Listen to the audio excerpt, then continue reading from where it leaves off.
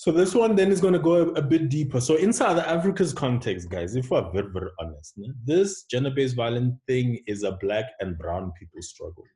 Especially because, let's be honest, black people are violent. Yeah? And our cultures, they put women down. I mean, we even sell our daughters for cows. So why are we surprised that gender-based violence exists where there's almost ownership of women, and that it's always just black women? I mean, is it true? Is gender-based violence in South Africa a particularly black and brown people struggle because we are just inherently violent people? Or could there be another reason? I'm quite curious. So I stumbled on this theory from people, because it is hard to understand for some why South Africa in particular struggles with gender-based violence this heavily, and that it always looks like it's black people. So what are your point of views? I'm curious to hear. I hope I wasn't overly triggering, but I'm curious to hear your answers.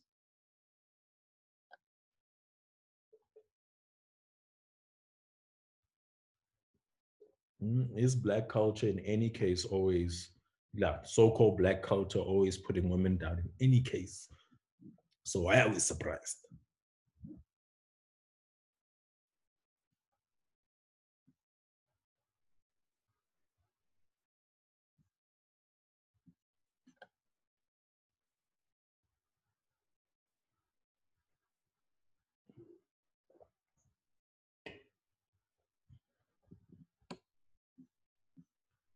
Let me see who I'm going to sugel. Oh, I see Slices here. Slice, what's your opinion? And then I'll go to Ria. Slice, do you have an opinion somehow? Okay. If you hear somebody snoring in the background, sharing a room, I'm sorry, guys. I wanted to say, what was I gonna say? I think the whole race does play a big role in this because the way black people have been perceived for many years and stuff still rings true when this issue comes along. And we kind of need to stop prejudging people because of their skin color and assuming that because they're black, they're violent. And I think that plays a big, big role in the fact that people are being violated. Well, black people's issues are highlighted more because white people are quiet about the issues. And it's low-key, or they keep it within their, I don't know. It just seems like black people speak out a lot more and it's more prevalent because first, also, we're a majority in this country. So we'll have more cases because there's more black people in the country. But if it was a nation that was 50-50, I feel like we'd have the same prevalence among all those people.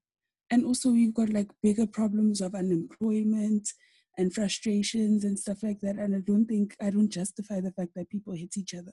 But I think those problems tend to breed violence among people. I think also in the colored community, it's the same thing. And that's why we find this problem so prevalent there. Yeah, that's my opinion. Okay, cool. Ria? Okay, so firstly, I feel like generally modern culture puts women down. I don't think it's necessarily specific to black and brown culture. I think culture in general, modern culture, because I feel like if you look back historically, women were quite revered. But I feel like in modern culture and modern ideologies, women are put down. So I feel like it's a universal thing. And the dowry thing, I mean, lots of different cultures play dowries. I don't think it's black specific. I think you just need to look at dowries in general. But the reasons why I wrote down for why I feel like it's more prevalent in these black communities or brown and black communities was, firstly, I wrote men are just generally, I feel like, have proven to be inherently violent. Because if you look at conquests of the world that were led by men, they were always violent conquests. Um, so I feel like men generally, in terms of asserting power, it's always historically been very violent. So then if you look at that, where in areas where, black and brown people were essentially, for lack of a better word, conquered, they were conquered so violently, and the men were targeted and the men were taken away. I feel like a lot of times black and brown men try to, or are like extra trashy in this regard, because they're trying to regain some sense of power. So they rebrand the violence and the patriarchy that was enforced on them onto their own women. And I feel like that's a lot of times what we see happens. I feel like struggle breeds more struggle. So brown and black communities, just socio-economically and stuff, it's a struggle. So if things are like, it's just like a petri dish for like more disgusting things to happen. So I feel like that's why we also see a spike. And then also because in black communities specifically, we have this thing where we equate to struggle, like the struggle life ideology, like the ride or die. And yeah, because I mean, like for instance, what happened now recently with Meg Thee Stallion and Tory shooting her, and then people were being like, "I want a man who loved me enough to shoot me if I try to leave," and I'm like, "Wow, okay." And then lastly, it's problematic. And then lastly, I think black women, like Malcolm X said, black women are the most disrespected person in society. So it's bound to be at a peak in our community, or we see it more. Because generally, I feel like if there's a totem pole, black women are not even on the totem pole, we're on the side, told to worship the totem pole. And yeah, black and Asian women are highly fetishized. If you look at in terms of, it's just an intense amount of fetishization over Asian and black and female bodies. So I feel like with that stereotype in the mind, with all these like porn sites as well, trying to push that narrative. Even I'd say like East European woman as well, like that, almost like dehumanizing, just sexual objectification type of thing, just also breeds this ideology that that's just all they are, and that's why I feel like you see so much of it in those communities. And would you then say that's what leads to the ownership? Because I would say that the level of violence that we tend to see always has this tinge of, you are mine and I can do whatever I please, versus almost just the instrumental value of violence. Like, we know violence in essence can have a purpose and a value. That's why it is used in war. That's why it is used for protests. But the gender-based violence, we always get a sense in South Africa's case that it always feels deeply personal and deeply like, I own you. And somehow you forgot that. No, I definitely feel like it's big on ownership. Like, again, like I said, with almost sort of like the repackaging of the patriarchy, I feel like a lot of times people feel like they've lost everything that was supposed to be theirs or naturally been theirs, whether it be land or resources or treasures or even their woman, because apparently dating outside is destroying your black genes. I don't know, only when you're a woman, of course. But yeah, so I definitely think it's definitely about ownership. I think if you look at the example that happened recently with the SK Koza six-party scandal on Twitter, and then people saying, well, where was this energy? Like, why is there different energy for the Parklands issue when it was like foreign African nationals, to SK Koza's situation now? And then, South African men on Twitter were like, yeah, well, we're South Africans and these are our women, so they shouldn't bash. And I was like, wow, okay, so like, so you own that. So it's okay if you do it, but like no other brother can. As I was shook. So definitely, I feel like we're owned. I feel like women have always been seen as a commodity. If you even look sometimes at the way sometimes the Bible is written, this is not a bash on God, because I feel like, humans wrote it, divinely inspired, but humans wrote it. it was just very much written like women are an object, or because I feel like when they mentioned in the commandments things you shouldn't covet, they mentioned objects and like assets, and women were part of that list. So I feel like inherently people just think they can own us, and we're just something to be owned, and we don't belong to ourselves. Okay. Now thank you for your contribution there. Mbali?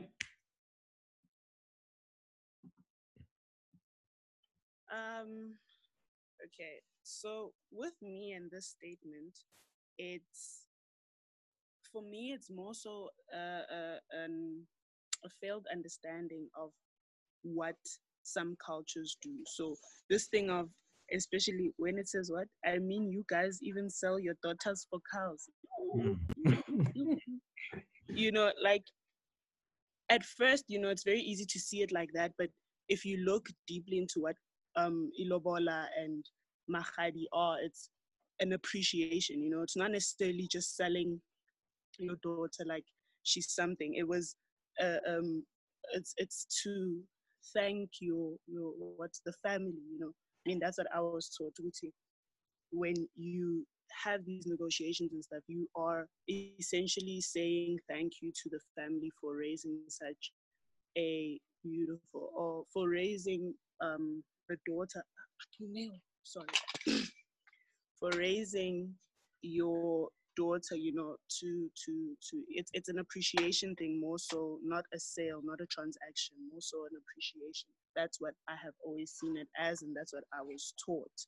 And now with the violence thing, I think because there's so much, like, she has to belong to someone for her to be a person, instead of her just being a person by herself. You know, that's a major thing. And with Black women, it was always the thing of, you know, you even lucky I'm giving you attention type thing. I mean, I was told that at you know, like, you know, don't even think you're you're that special, like, at least I'm giving you attention. It's like, Wow. no. Why must I live like that? Why must I live for the constant attention? And then there's also the double standard that, okay, at least I'm getting attention, and then when I do get attention, it's like, why is she getting so much attention, whatever. Like, there's always something wrong with a Black woman. Like, the fact that she's breathing, I guess, is a problem. But a lot of the times when Black men want to now describe their preference, we say, no, I prefer white girls. Okay, why? No, Black girls are, no, why do you prefer white girls? Don't start with Black girls. I'm asking you to define your preference. You know, like, a lot of the time, if you ask, I don't know, I've asked this question a lot of times, and it has always been, okay, why do you prefer another race? You know, and then they always start with the negativity of the Black girl. And it's like, okay, but you're not describing why. No, I was going to get to that. I was watching a video where this girl was saying, yeah, when she was asking this question, this guy was like, no, he was gonna get to why he likes white girls. And it's like, okay, but that's the question. Don't bring the other things. That's not the point. And that's also another thing, because you're looking for something else just because you don't want to tolerate or you don't want to deal with the Black girl and who she is, in her power, in her strength, in her beauty, in all her magnificence. You know, that bothers you because she can stand on her own, with or without you, number one. And she clearly doesn't need you, because even if you go away, she's still standing. She's still who she is. She's still that person. And I think that was always a thing, that because a lot of people are uncomfortable with the unknown, or uncomfortable with things. Oh my goodness. Okay, let me just move, because wow. Yo, I can't. Yeah, sorry.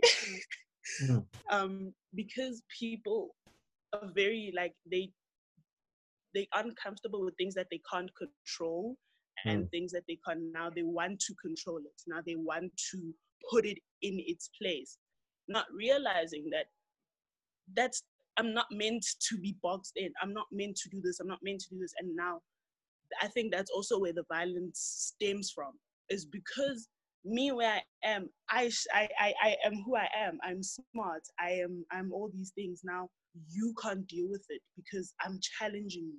You can't deal with it because you cannot treat me like an object, you know.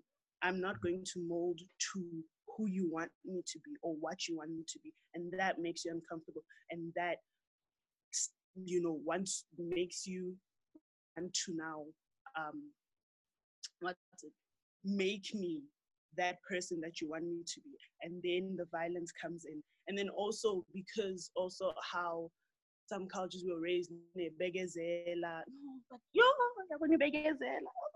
Hey, if Because only it now was just your it's name. like, excuse me? If only Begazella was just your name. Yeah.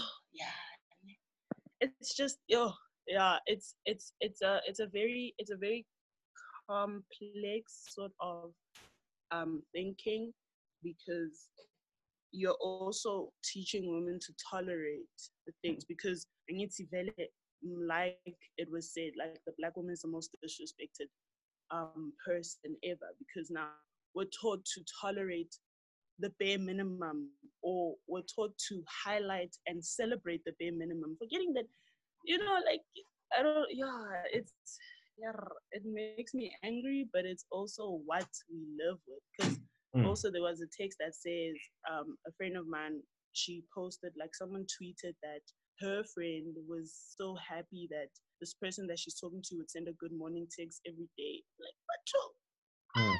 Really? You know, and it's because we're so used to being given the bare minimum that now, if it, not even the bare minimum, less than that, that when we get the bare minimum, it's celebrated. And now, because we don't want to lose this person, we'll tolerate whatever they give or whatever they don't give. Or the fact that they look at me in this thing because we haven't been celebrated enough, or we haven't been seen as human, or we haven't been seen as, it's just us. It's so much, it's there's so much baggage on the Black woman, you know. And this violence, it's because she's standing up for herself, or because she's standing up for her sister, or because she's just standing up as a woman. That is a problem now, because it's like, why? That's not your thing. No. I mean, yeah, that's my 2 cents. I had something else to say, but I forgot because of the noise. That's fine. You'll come back later. So I saw Musa's hand was up, and then I can also see in the chat that there's quite a bit happening, because someone, Agani, was asking Bali why, in her theory of, you know, the family's thanking the man's family is thanking the woman's family for raising this child. Why then doesn't that happen to the guy's family? Why isn't he thanked in a similar way? But I think then in the chats there's some good responses there. But if Musa still has something to say, you can speak now. Otherwise, we're going to move on. I'm here. All right, let's hear your points. Okay, so it's answering this question, and I think it's a more of an inequality problem than first, before we get to it before we make it out just to be about a Black people issue. I think in a society where people have not decided, but where a certain group of people have decided that there are people who are more equal than others or more important than others, then the least favorite ones, when it comes to what, like this, like the life cycle of violence will go down to, then they'll be the ones to get the most of it. And then when we look at a country like South Africa, we then look at the fact that, you know, if you are whiter, then, or if you're white and if you're not Black, then you will suffer the most, rather the least, from the violence that is sort of embedded in our culture and the system of oppression that existed. And I think we see it all the time. Like, we see that Black men specifically, or even, let's just say Blacks in general, are programmed to sort of respect people that are not Black, right? So if they're whiter, there's more respect or general reverence is paid towards them. You see it with security guards. You know, if you're like at the parking ticket, parking lots or anywhere, and you're driving out, and there's something wrong with, and you're Black, you'll get accosted or yelled at. If it's a white person, they'll speak to them nicely. So all these like small behavioral differences that we see tell us that already there's a form of disrespect towards certain races because of the historical sort of impact we have from apartheid, slavery, anything, or all these kind of things that we've sort of have embedded in our culture as Black people, and thus as Black men, and that we sort of express in that way. I also have like one example where I was speaking to one of my friends, she's white, her name is Gemma, and we were talking about like gender-based violence, and she was saying that if we're walking together, there's a better chance of someone killing you than hurting me. And that's because there's that general respect in society for a whiter person than there is for a Black woman. And so these are like kind of discussions that are sensitive to have, but we should definitely have them to say, why then would a whiter woman be more important than a Black woman? Yeah, that's that. All right, Akani, do you want to speak, or would you wait for later?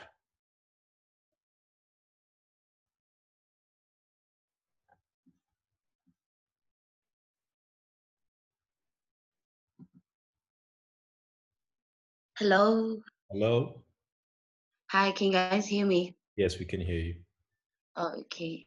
I'd like to speak now. Okay. Thanks. I feel like this question highlights the compounded problem that Black women face atop the general universal patriarchy, and is that we are bound by culture as well. So I feel like lobola, in my opinion, does commodify a woman, because when my mom explained it to me, because I've asked her this question before, she spoke about you're going into the man's family and you're going to bear him children. Someone mentioned it in the chat. So they basically buying your eggs, sort of. Wow. So that's like, so that's the kind of transaction she was talking about. So that's what they are saying thank you to the family for, because of that surname and children thing that someone also brought up in the chat. So I do feel like when we speak about that ownership and it's linked to gender-based violence, especially in our Black and brown communities, I feel like our outcry here is also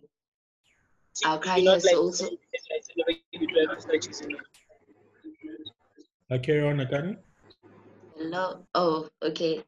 I feel like our outcry here highlights our discomfort with culture because of the ownership idea that culture that culture brings into the whole marrying thing. I'm not sure if you guys are getting me, but yeah, no, we get you. We are basically, yeah. So we are basically also expressing our discomfort, because as we fight and we realize that things aren't changing, we are ultimately going to get to the root cause here, and that is that we are seen as objects, we are seen as things that people can own. So because of that, they can do all of these things.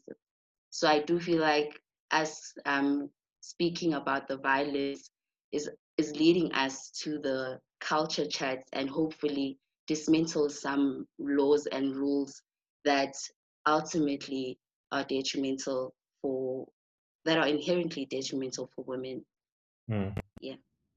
No, thank you, Akan.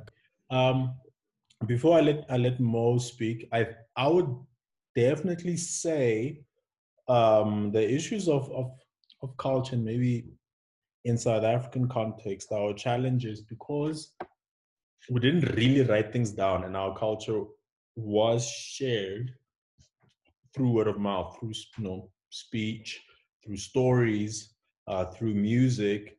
What then easily happens is original purpose of things can get lost in translation, and there's sometimes a need for us to interrogate intention and reality. And I kind of agree that the intention may never have been ownership, but definitely it becomes harder and harder to dispel the fact that it looks like there's a sense of ownership, especially in very violent relationships, in relationships that are broken, in relationships that are complicated. You then almost hear this essence that marayazin globally there might be an element of that, and that's why it's not maybe a bad thing to relook at it and have conversations about what was the intention, is it still the intention, how do we get back to that intention, if we all agree that we like the intention. But yeah, that's cool. So let's let Mo speak, and then Ria, then yeah, we must move forward. But I like where this was going. Mo, you may speak. I think I just want to touch on the violence. Yeah. That's the only part that I want to speak about. So, in terms of our people being violent, I think Ria kind of touched on it a little bit. How are we not supposed to be violent when historically violence has been used against our people? Sure. So, I think that's why you find that a lot of Black and brown people tend to be violent, because it's been a thing that has happened to them for so long. And the response was, violence is used against me. I'm going to use violence against those people who are using it.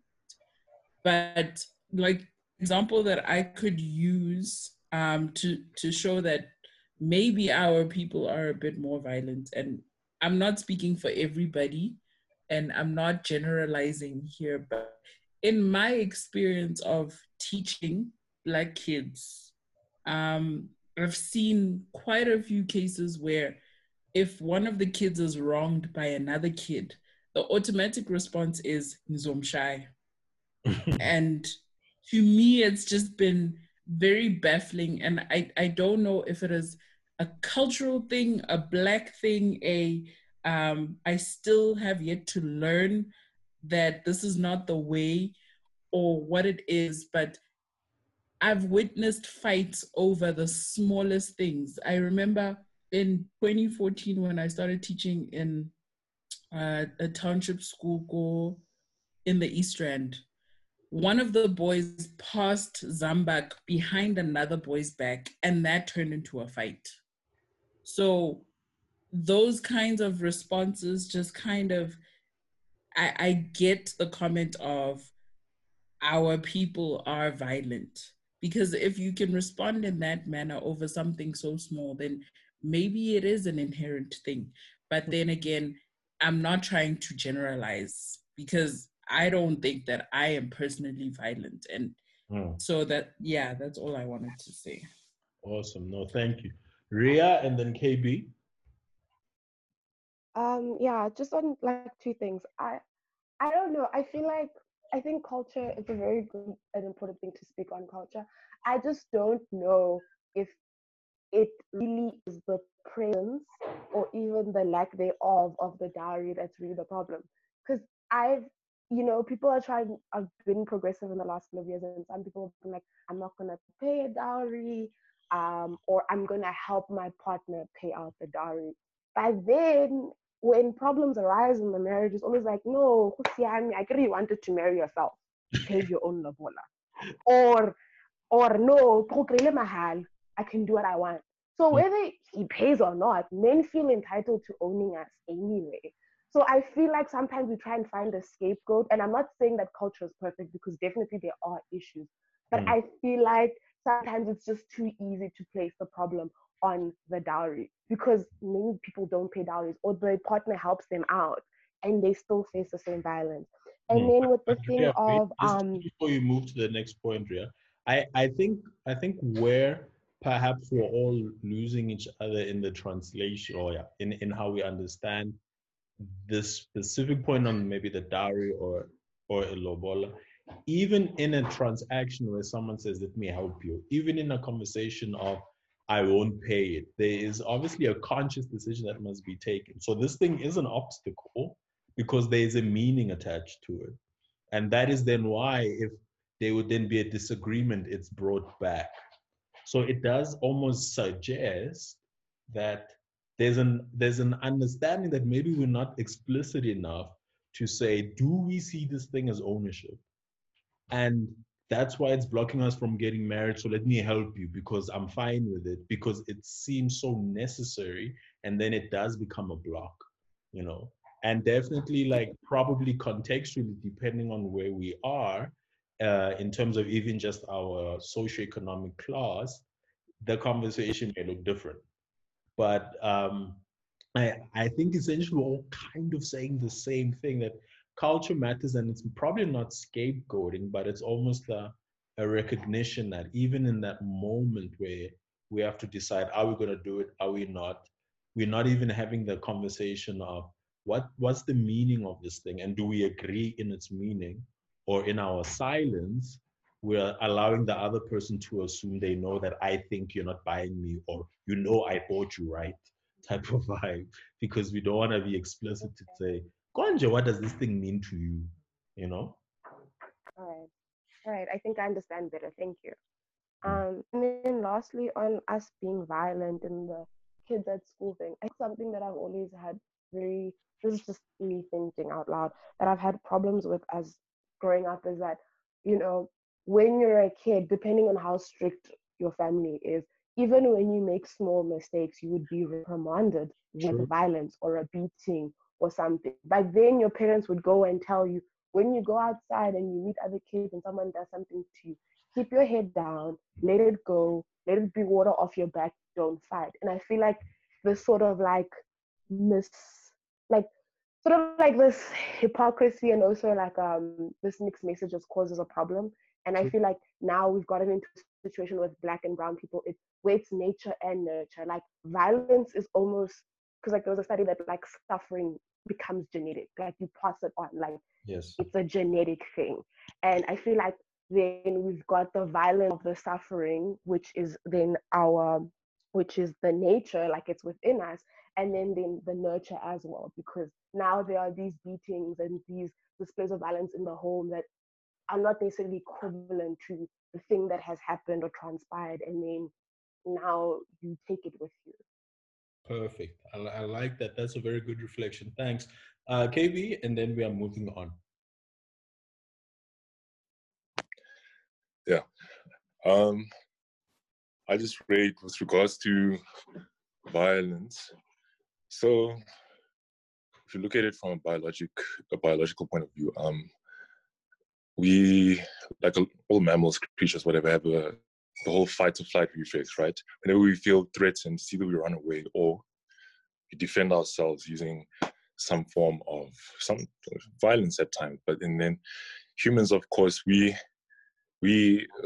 with our level of communication, our level of reasoning and intellect and whatnot, there are many layers that we put on top of that, but then there are things that we don't fundamentally, I don't want to say correct, but handle within ourselves when it comes to stuff like this. And then we often don't find ways to explain it. But inside us, I think that there's a lot of the time still that fight or flight reflex that we apply to certain situations. So there's some situations, for each person, the situations can differ. There are many common situations, but for instance, to one person, when a car is coming at them, some person may feel a higher fight or flight reflex than someone else, because we make different associations as human beings. Like that's just how we've developed our psyches over time, over the centuries, whatever.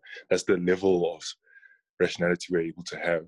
So now, when it comes to violence, the things that we assign the fight or flight reflex to, especially fighting with violence, because I would rate that's more or less where it comes from. It's a reflex of you need to defend yourself, or what you believe you need to defend in some state. Like, and even with animals, we see that they fight sometimes for control, for mates and stuff like that, or for territory and stuff, but they don't necessarily fight to control other animals. So then now with humans, we see threats to ourselves where we don't have things the way we want them. We don't have control over others. Sometimes people want control over others to feel like they are safe, you know.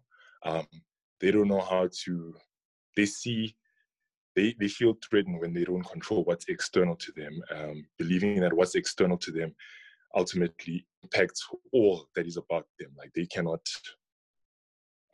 function somewhat in and of themselves. So yeah, also what Ria said about just children, I think it was Ria said about children being reprimanded heavily by their parents and whatnot.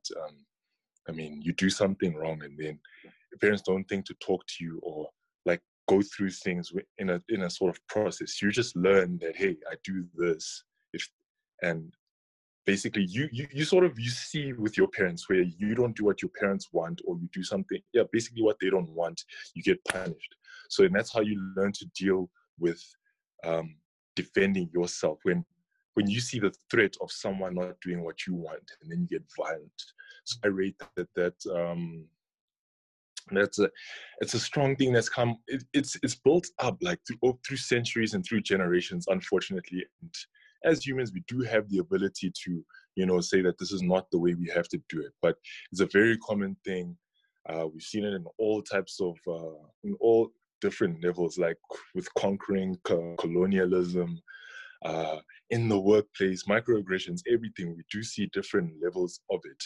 And it's very unfortunate that that's how people choose to see things. Like this situation elicits a fight or flight type of reflex from me, and then they choose violence, some type of aggression or anything. So I rate it really comes down to that, and what we assign the name, let me just say name, I can't think of a better word, of threats to, what we decide to classify as threats, and also how we choose to respond. And many of us don't actually reflect on those two things that come together to make such tragic things happen. So that's how I see it anyway. No, that's cool. What excites me about this conversation is that definitely as a social worker, when I spent my time at Teddy Bear Clinic dealing with sexual violence, I worked with both victims, and then I ran a diversion program with perpetrators, which are obviously then the young boys. One of the difficult thing about the interventions that currently exist is that